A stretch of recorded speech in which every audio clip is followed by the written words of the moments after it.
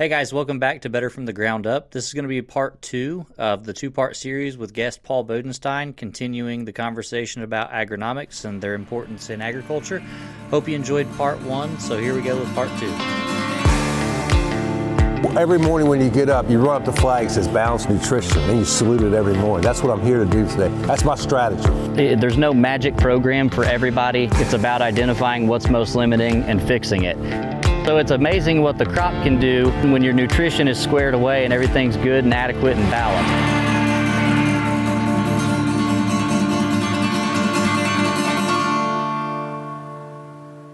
Okay, so moving forward a little bit, we are going to touch on technology in agronomy, technology in agriculture. Precision farming, we know, has changed a lot of things. There's all kinds of cool technology out there. There's downforce, there's drones, there's thermal imagery and infrared cameras, and there's all kinds of fun stuff. But one of the things that I don't really want to talk about that too much. That's not my cup of tea. I'll let a precision guy handle that. But data analysis. Let's talk a little bit about the role of data and data analytics and how you use it to help farmers make decisions about their inputs, their budget, how to address issues and things like that. So would you mind running us through just a little bit of an overview on your opinion of data and data analytics in agriculture? It helps to evaluate new products. That's one place where we use data collection. Mm-hmm. So we've identified a problem. We mentioned iron on soybeans. Yep. What are the different ways that we can correct that? The first question everybody says, we'll just go out there and foliar feed the iron. We'll put it out broadcast. He said, you can't do that. Iron gets tied up really quick. Yep. Okay, so it's going to get tied up, not available. So now we have foliar. But then you find out that that's only good for maybe a week, 10 days, 2 weeks. And then Are you going to do it again? How many trips are you going to make? Is there any way that we can stimulate the microbes who are very much involved with iron? Mm-hmm. So if we come across a solution that we think we have, we're going to tell the growers that we're going to set up their all on some kind of, either Climate or My John Deere, and try to get a handful of growers, 4, 5, 6 of them. I've got a very helpful guy, Chad Swindoll in Mississippi, who's been around this equipment all his life, and he's a young man still, to help make sure we set that up, how we're going to capture that data. So I don't have to have replicated plots in the field. I'd like to have a couple, but if I don't have that, I've got so many different comparisons by soil type. Mm-hmm. So we want that yield data. We want the tissue sample data to measure whether it's nutrient concentration at certain stages of growth, whether it's going to be a weather factor. We maintain 44 live weather stations because we're one of those companies that think weather's got something to do with production agriculture.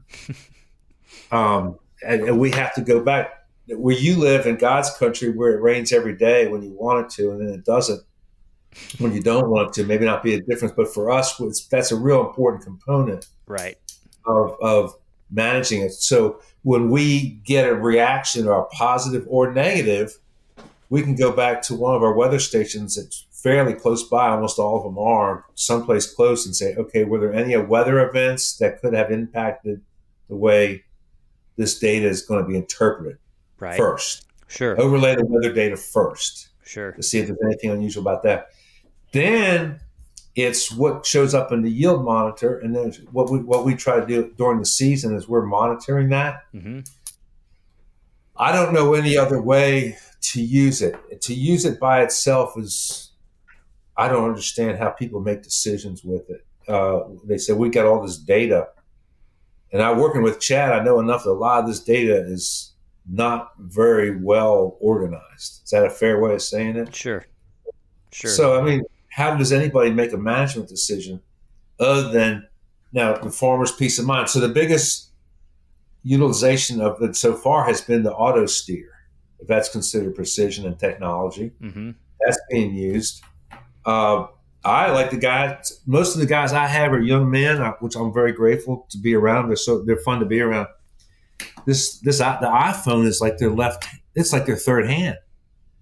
So for me, it's photographs, it's pictures, it's FaceTime. When they're in the field, lift this leaf up, turn it over. Mm-hmm. All right, we want samples of this to go here. I want samples of this to go here, and samples of that to go there, so we can identify what's going on here. And we have to eliminate it. And again, other than that, to get, well, my grower tried this product. He did it on half the field, not the other. Yield monitor said there was no difference in yield. That stuff doesn't work. Really? I don't know how you make a decision like that. Does that make? I mean, yes. But I hear that all the time. Yes. I hear that all the time. Right. Well, somebody's. It's all about There's a ton of that. Yeah, I did this on half the field and I didn't get a yield increase. And it's like, okay, well, so what happened? Why didn't you get a yield increase? What did the product do? It did something. I guarantee it did something. So that's how do you collect that data? Right. And where's the data on your thing? ROI Biologicals. Not to interrupt you. Sorry, is how do you get the data on which microbes you're dealing with, the populations? Right. Yeah. It's tough. I mean, you have to have ways to measure everything, right? And you have to know what you even need to measure. You don't measure everything just for the sake of measuring everything, right? So, I mean, one thing that you talked about in some of our first meetings was, if you can't measure it, you can't manage it, right? Correct. And so then the next discussion to me is, all right, what do we need to measure? We know we need to measure things. Which things do we need to measure? And that's where the tissue testing comes in such a big deal. We know we need to measure the nutrient status of the plant at certain times throughout the year. Right. So then with biology, it's kind of the same thing. What do we measure? There's some labs that you can send microbial products to and verify the CFU counts and things like that. But to me, it's measuring the plant nutrient status when we use those. So all the biology drives plant nutrition, or it should. It should always improve plant nutrition. If it improves root health, it's going to improve nutrition. If it improves, if it's really a phosphorus solubilizer, then we should see an improvement in our phosphorus levels in the tissue. So balance, not necessarily. It's balance, Cody. The balance looking at the. That's where you bring up. I'm going to jump right there. You say, well, if I put this out here and get more phosphorus, I should see my phosphorus level going up. You go, no, they don't. It doesn't work like that. So a lot of times, the classic is zinc. We're going to put zinc out here. I should see a higher level of zinc. Nope, doesn't work like that. A lot of times when you put zinc out, the zinc level stays the same or maybe moves incremental, but your manganese level will jump up. Does that make sense? Right. Okay, so sometimes it's the balance. So don't get hung up about measuring exact. We talked about that when you were down here. You said, we always assume, I put this out, so it should go up in the tissue. And you said, no, not necessarily. Your balance should improve. Your ratios should improve. Which is why we give it scores. Your ratios, your scores should improve. They should get closer to zero. Right. Right. You know and what so I mean? that's something we haven't talked about yet on here is the nutrition balancing. So a lot of people are familiar with tissue sampling, have at least heard of it. All of our customers, for the most part, are doing it. But the balance is something that really just doesn't get talked about. It just doesn't. You're the only person that we've ran into that focuses heavily on the balance and the ratios. And obviously we believe in that. That's why we're doing it. But to that regard, could you fill us in a little bit more on maybe how you even became aware that the balance mattered, and not just the levels alone? That's something we've probably talked about before, but be curious to see. When did that concept come up? Was that shortly after you became independent that you started looking at that, or? Oh, no.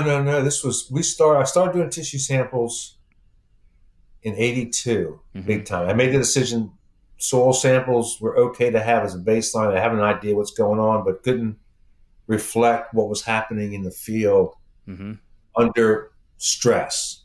Too much water, too much heat, not enough water, cold, wet, dry, all that kind of stuff. just looking at the levels. So there's three ways of looking at the tissue sample that I know of. I'm sure there's other ones, but one was like we first started. A lot of these were started and researched during World War, it's at the very beginning of World War II. Uh-huh. So you're talking about 38, 39, 40, 41, 42. And they all had lysimeters out in the field, and they would measure nutrients that were getting down there. Anyway, they said that, okay, here is the level that we're shooting for.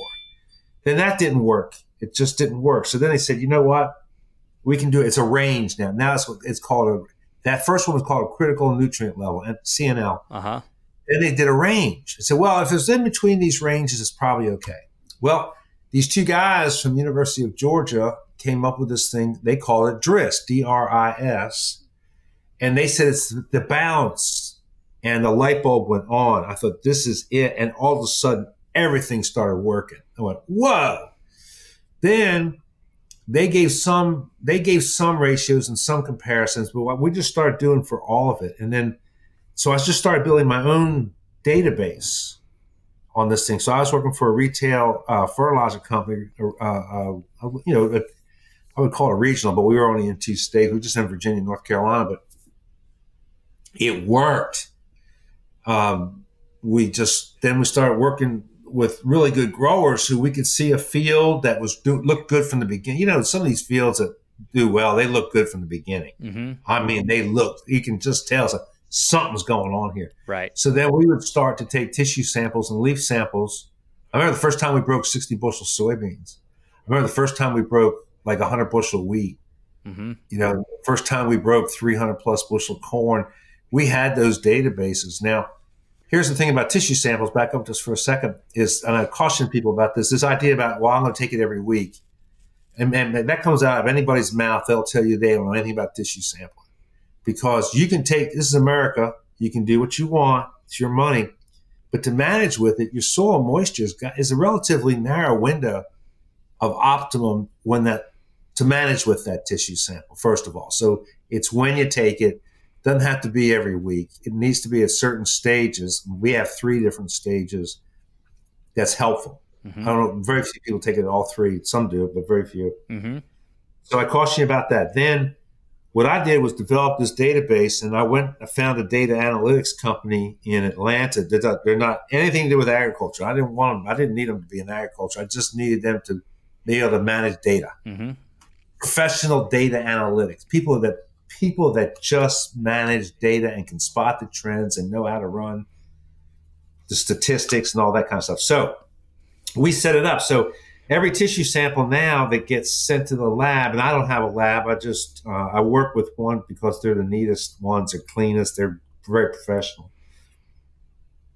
They send the results down to Atlanta, and they're running on every tissue sample 176 or 177, depending on how you want to count, different analytics. Call them algorithms, call them rules, call them this, that, and the other. Right. But that's what they're running. So with the sole purpose of which element is most limiting. Right. Because if you don't correct what's most limiting, you're probably not going to get a response or a consistent response. To see that, you may get a response sometimes, but it won't be consistent. Sure.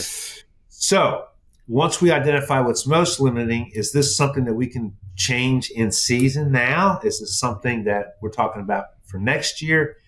Is this something that we're talking about is the actual lack of that element in the soil, or is that something that's being caused by something else? Right. Does that make sense? Sure.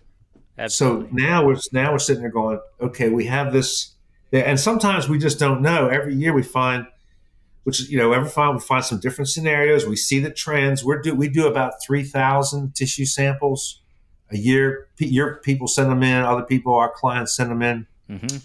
I pull a bunch.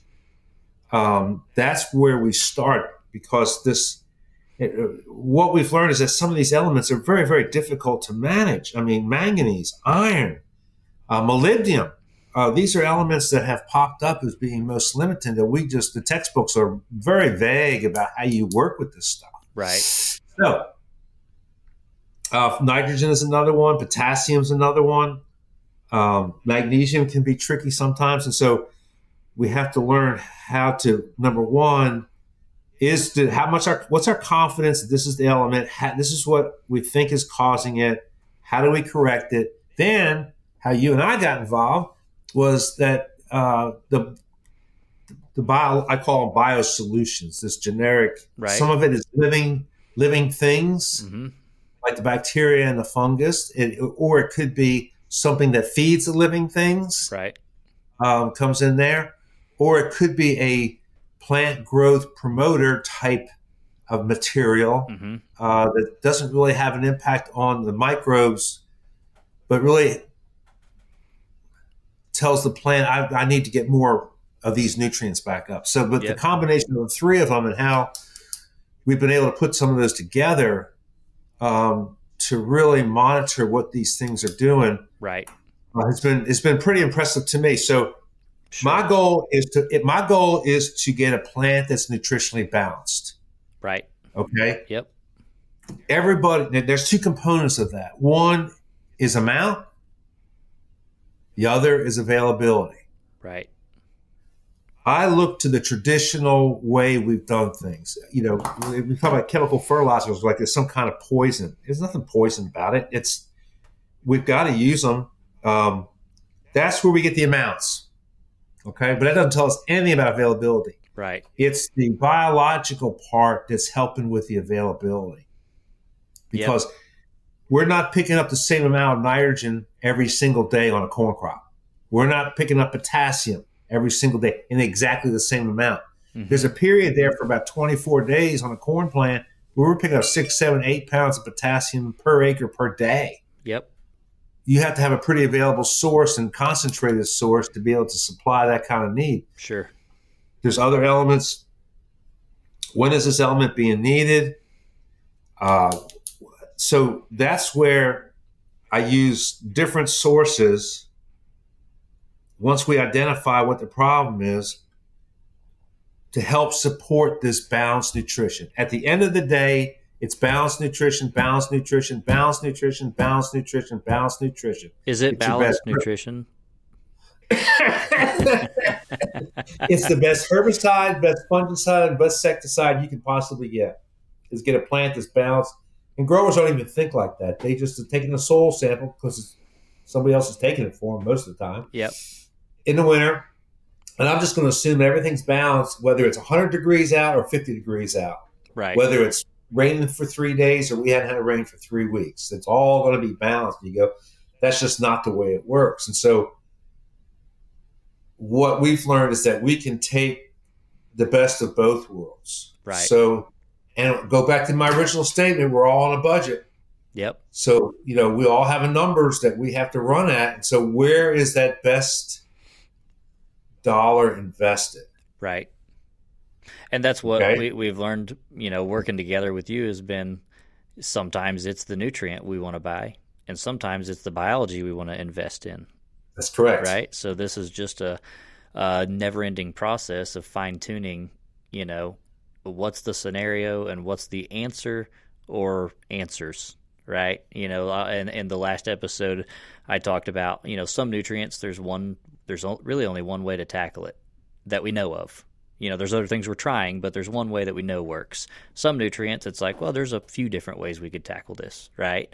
And when you talked about the source of material, I know exactly what you're talking about. There's some sources that are more available than others in drier conditions, things like that. So it's been awesome to be able to work together on this because before, when I started a biological company, I tell people all the time, I learned so much about microbiology and biologicals, and I was like, oh my gosh, this is the answer. This is it. This is it. We're going to go out there and, start using all these products and make them part of our program, and our yields are going to go way up. And we saw pretty quickly, like, nope, that's not always the case. Like, you don't just get to go out with a great biological product and raise the yield. Like, it's just a tool. It's another great tool in the tool bag. But, the tools don't make the mechanic. If a mechanic wants to fix a car, it's not the tool that's magic. It's his knowledge. He knows what the problem is and how to fix it. Of course, he's going to use those tools to fix it, but it's not the tools that made that it's not the tools that made the improvement. So, understanding, owning a biological company and understanding that they're just tools in the tool bag is something that's happened to me, over the past few years working together with you. So that's been something that's been tremendous. So moving forward, wrapping up here, there's just a couple more things that I want to run through really quickly. There's a lot of challenges in agriculture. There's all kinds of stuff, right? There's so many variables we mentioned earlier. There's however many variables there are to yield. It's a big number, right? There's a lot of things that impact yield. So how do you control those variables? How do you measure those variables? Which ones do you measure? Which ones are not as relevant? One thing that comes up a lot these days is climate change, right? So no matter what anybody's opinion is on climate change, why it's happening or if it's not happening, let's hypothetically, it's getting warmer every year, right? So that would be abiotic stress, right? Correct. So, when we talk about, let's just say it's getting warmer every year, we know what kind of stress that puts. Some crops are going to take that harder than others, right? Correct. So, climate change is kind of a vague statement, but let's just say things are getting warmer. In your opinion, it's the same thing, right? It comes down to first balanced nutrition. Correct. To manage that, for the plant to be able to mitigate its stress and to work through that stress. And the biologicals or the biosolutions are just another tool to help mitigate some of that stress and improve the nutrient balance, right? That would be, yes. I mean, yes, absolutely. You have abiotic stress. You have actually. I want to pause there. There's been some times we've sent you pictures of cornfields, and we were like, "What is this? Like, it doesn't really look like any deficiency that we notice. It doesn't look like a disease we notice. What the heck?" And you're like, you send us a letter back. This is abiotic stress, and it's like, wow. And I guarantee that gets misdiagnosed all the time as, that's a potassium deficiency, or that's a nitrogen deficiency, or that's a potash is the best. Yeah. That's the biggest one. That's a potash deficiency. No, it's not. Yeah. No. So, well, Cody, on top of that, not to make it cause you to lose any sleep, but some of the stuff we've dealt with in the South, there's certain species of fusarium. Everybody thinks about diseases. That's the one I'm worried about. Diseases as being cold and wet. Yep. Well, you can get a lot of diseases that come in there when it's hot and dry. Sure. You know what I mean? But you say sure, but people don't think about it. And yes. And so there's a certain kind of fusarium that we've been fighting down here in the South that both Iowa State and Ohio State have identified. So you have different, so somebody says fusarium. Well, how many different fusariums are there? There's like 90-something different fusariums. Mm-hmm. The ones that we have in our light sandy soils with our heat are different than what you would have in northern Illinois with it being cold and wet. Or like I used to tell people, have you ever been in Minnesota in the summer? And I would say, yes, sir. I was there for both days. You know, I mean, it's so, right. you get a species change. Yep. Okay. So the one that's been the predominant species that you guys have under control with the genetics, with the chemicals, the seed, whatever. And then all of a sudden, with it, I'm like you, it is getting warmer. Now, whether it's man-made or whether this is just a natural cycle, I'm not qualified to say, but we all agree it's getting warmer. No kidding. And we've done some things like we're in the middle of getting ready to plant wheat. We always said start planting wheat the 10th of October, which is today, yesterday. Excuse me, today's the 11th. But now I tell everybody just chill till about the 20th. Just chill. And our data shows that that window for optimum wheat yields in the Mid-Atlantic has moved from October 10th to about October 20th. So we're moving some planting dates back. We've gone from very long season wheats to shorter season wheats. So we're making some changes. I can see the difference. I can measure the difference. And we're on top of that. But we don't account for much in the way of production that you all do. Right. So some of this stuff hits Iowa, Northern Illinois, Indiana, all of Illinois, Kentucky, Missouri, South Dakota. Those guys are going to be grappling you see what I'm saying? And all of the literature I'm getting from out there is cyst nematode, cyst nematode, cyst nematode. Well, you know damn right well that they're going to break. The fusariums are coming right behind them. Sure. If they're not already there. Your sudden death syndrome, Yep. that's the fusarium, but it's under the wettest parts of the soil, cold and wet for sudden death. But you wait and you see what some of these other funguses do when you plant in warm, dry conditions. It's a different species, reacts differently. It can be just as devastating as sudden death. Sure. But I don't want to discount some of the good news from, global warming, okay, or whatever, climate change. There's still, according to the data I've seen, a lot more people that die from cold weather than they do from warm weather. Yeah, great news. So, so you have if it takes some of the stress out of some of these places where it's so cold. Yep. It's not 100% gloom and doom is what I'm saying. Is that and agriculture has always. I'm very optimistic. Agriculture, we've always been very nimble. Mm-hmm. And I think that we'll stay nimble for a while. It goes back to your original question about why do we have agronomy. I wish we saw more young people doing the agronomy part, Sure, the interdisciplinarian part. Right. But there's a lot of biology and a lot of chemistry and a lot of organic chemistry and a lot of math and a lot of sciences and all that stuff. And not everybody is up to the task. I get that. But it's been a very rewarding career. I mean, it's been so exciting. Some of the things that we've witnessed in the almost 50 years we've been doing this. Sure. Well, you told me the other day when you guys first broke 60 bushel beans, the national average was what then? It was 20-something, 29 or 28 or something. It was, I'll have to get my dates and all that stuff straight because it's been so long. But I remember that was 70 bushel wheat the first time we did that. We thought state average in Virginia was 32 bushels. Wow. And after we did a high yield project on wheat in 1981, by 83, we had yields, fields averaging over 70 bushels to the acre. We thought we were died and going to heaven. Yeah, that's why we work with you, Paul. Yeah, we thought we were somebody, and we were. It was very exciting to get these breakthroughs, and then get David up over 600 bushel corn. That kid in Georgia that got that 206 bushel soybeans. You see what the potential is. Yep.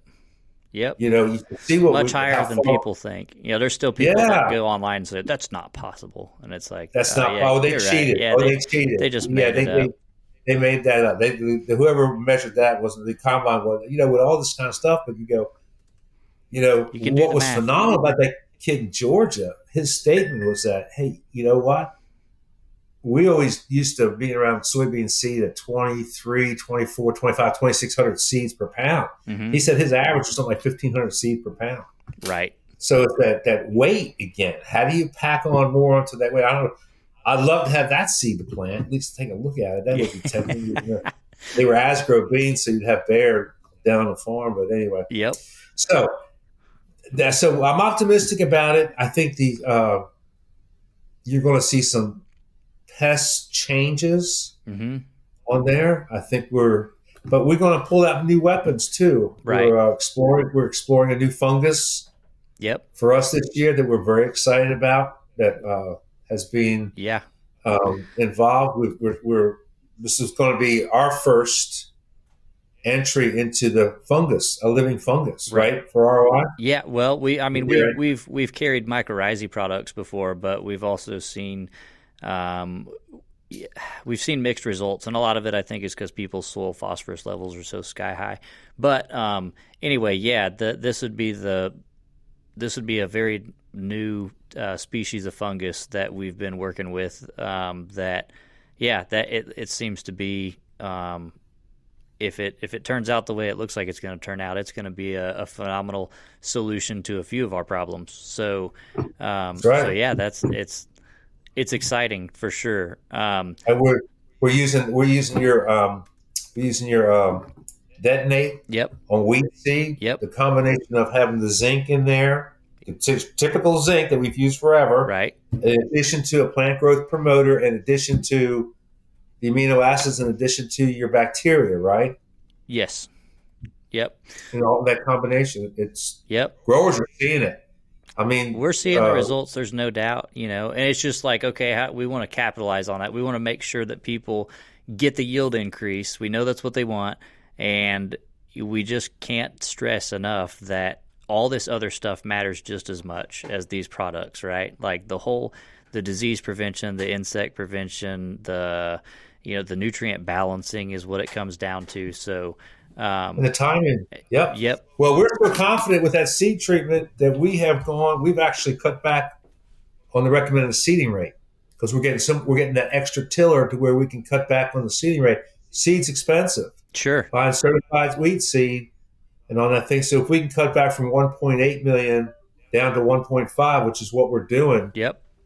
That reduction in population is taking care of the cost of the seed treatment. Sure. Does that make sense? Yeah, and I said in the last episode, we can make improvements in yield and ROI without even increasing the budget. There's places we can make cuts that have been. Well, we're doing a lot of that, so and I'm very happy with what I'm very happy with that. So good. That's how we're incorporating. So it's summing it up. I know it's time to go, but it's summing it up. We're looking at when this it's all about plant nutrition. It's all about balanced plant nutrition. Right.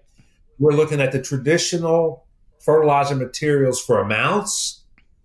Mm-hmm. Okay. But then we're looking at the biological component to help us with the availability. Sure. Okay. So and with the two of them, amounts and availability, and farmers understand amounts, they understand it in spades, they're business people, those are numbers. Yep. This availability thing is a lot more nebulous. It's really kind of how are we going to measure that, and it's sure how we doing it.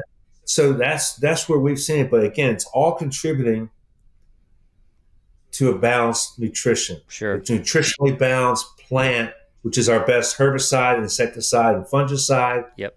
And able to forage some of the reserves that we put out in previous years, especially phosphate and zinc. Mm-hmm. Okay.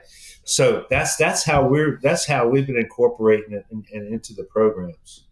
I agree completely. So, thank you very much for being our guest today. One thing that the last thing that we want to mention. Do you have any suggestions for growers or agronomists that are listening? Any recommendations you would make to the listeners, particularly the growers, for something that they can do to improve their education in agronomy, or would it just be a general statement? Just find ways to learn about agronomy. My recommendation to guys is, if people want to know about diseases, I'll send them pictures of books that I've got. Hey, here's a compendium of soybean diseases. Here's a compendium of corn diseases book. If you really want to learn more, the information's out there. Would that be the same recommendation you have to listeners? Yeah, I would guess so. Sure. I don't know how you'd start other than you just pick a topic and jump in, right? Just look in the field. We always start out, the first thing we do with growers is take your tissue samples at this part of the plant under these conditions in this window. Yep. And we can go ahead and get you in a direction. And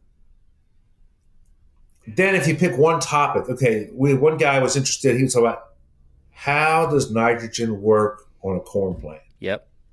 That was his question. And he said, I really want to know. I said, how much do you want to know?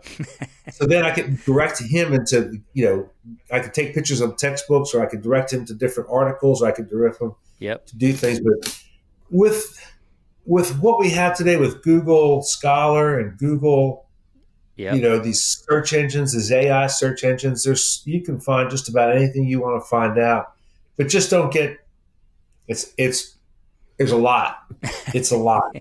Right. If you get overwhelmed in a hurry. But if you just take one, I can tell you, when I was in the business, not sound like when I was, I do sound like an old timer because I am an old timer. It was the guys who were the most curious were always the ones that grasped hold of the thing. I don't know whether you can teach that, but if you're curious, try to take a little bit of time and research it and try to find out what exactly does this mean. But sure, I go back. To finish up with my famous quote. I use it all the time. I trust farmers implicitly to observe the phenomena. Mm-hmm. I just don't trust their interpretation of the phenomena. Okay. And I hear that all the time. Well, this happened, so therefore it must be this. And you go, that's a great theory, but it ain't right. That's not how it works. And so, you know, Yep. you don't have to be an agronomist. You have to know when something's not right, looking at your crop. Right. And you mentioned David Hewlett. He says it all the time. Be a student of the crop, be a student of the crop, be a student of the crop. Yep. You know, what is it out here? The color's not right. What are these spots? What's doing there? What's doing there? And Yep. again, for us, the tissue sample has been a good tool. Not very many people, most of the labs that you're getting the results back from are saying, well, here's what our average has been. So this is right in our average. And You're right. You miss so much like that. Yeah, absolutely. So you have to go back to look at who your source is and who you're getting information from and saying maybe they're not as helpful to me as what I'd like. Right. Okay, well, I think that'll wrap it up for today. Appreciate you, Paul. I'm sure we will have you back again. But thanks very much for hopping on today. And it's been great to work with you. And hopefully, I told you last time you were here, I'm going to need you to live to about 125, 130. Because I'm in. We're not anywhere near done with you yet. So stick around. All right, Chief. Appreciate you. All right, thank you, guys. Have a good one. All right. See ya. Thanks. All right, thank you guys for joining in on that, and I'm so glad that you got to hear from Paul Bodenstine. He's been a great resource, and he's a knowledge of wealth for us to be able to access and work with. So thanks for listening. Hope you enjoyed it as much as I did, and if you guys are interested in learning more about what we do and how we work, or if you're interested in working together, please just go to our website, roibiologicals.com, and go to the Contact Us page and shoot us an email or find us on Facebook and send us a message. Someone will get back with you shortly. So thanks again for listening. And remember, if you want to learn more or work with us, just go to roibiologicals.com or look us up on Facebook and send us a message. Thanks.